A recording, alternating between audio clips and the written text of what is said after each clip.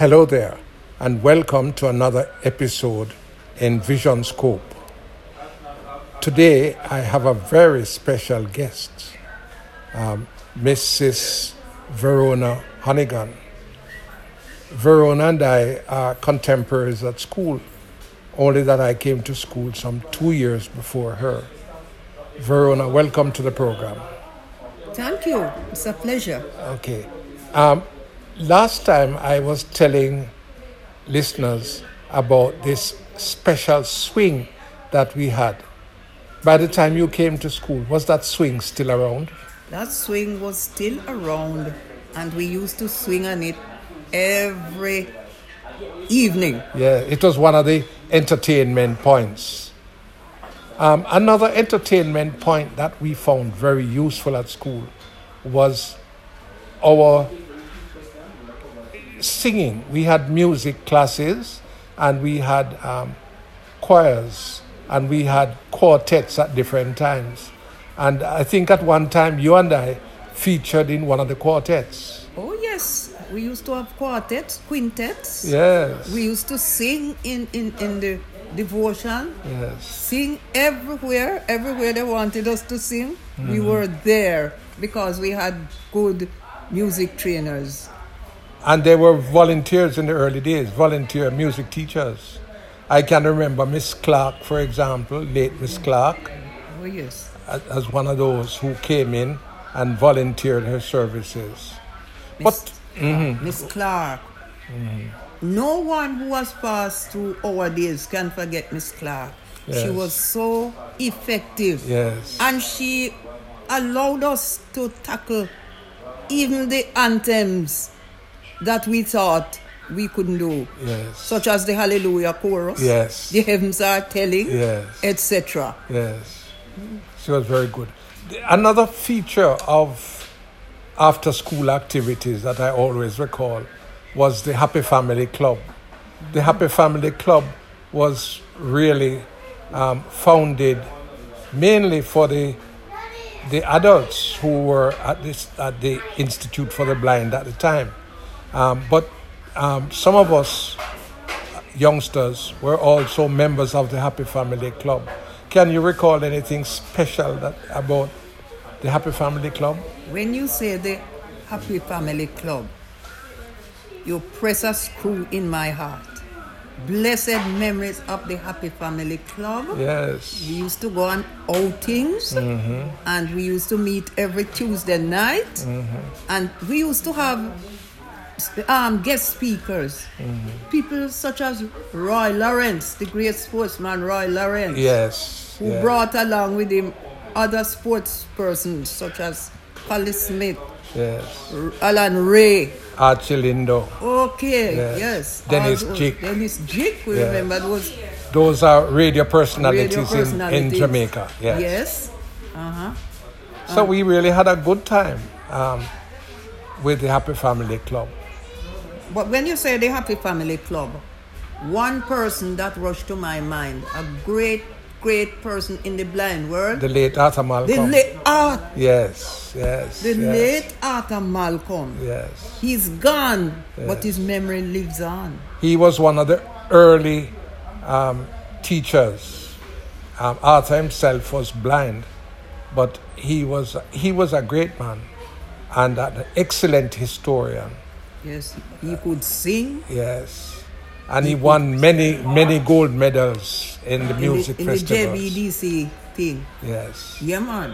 Yes. And he was really a special person, mm-hmm. in the blind world. Mm-hmm. And you know, they used to say, Wilbert, remind them of him.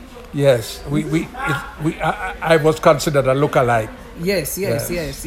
Another feature of school that I can readily recall, although I never liked it, was the classical music evenings when we had to suffer.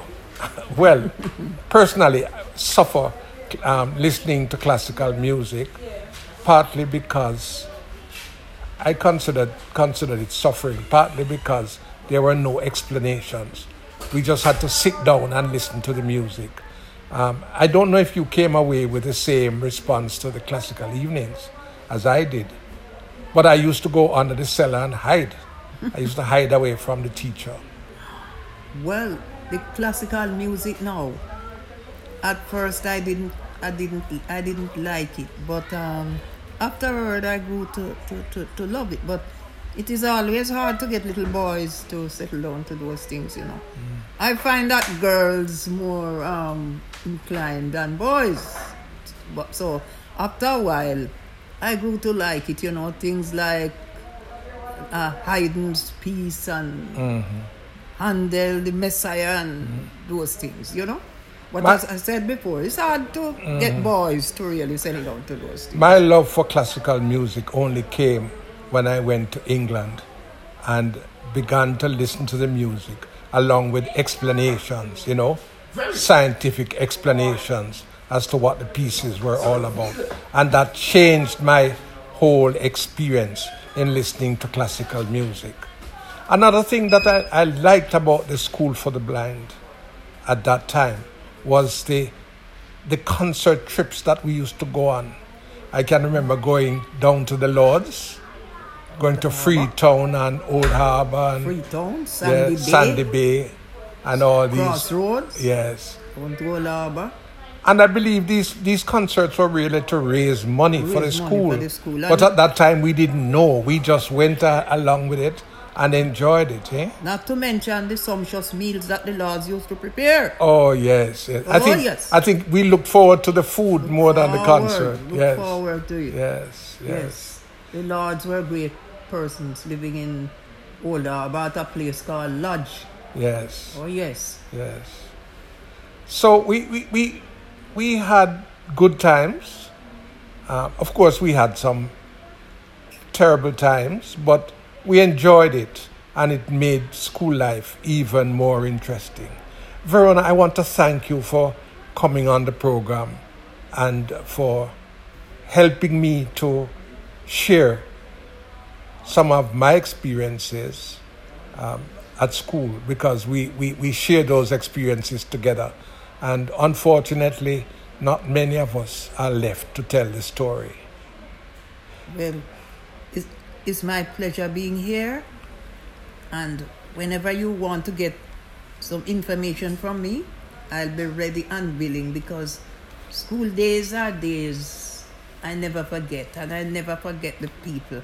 And some of them are gone, but I still remember them. I can still laugh about some of the instances.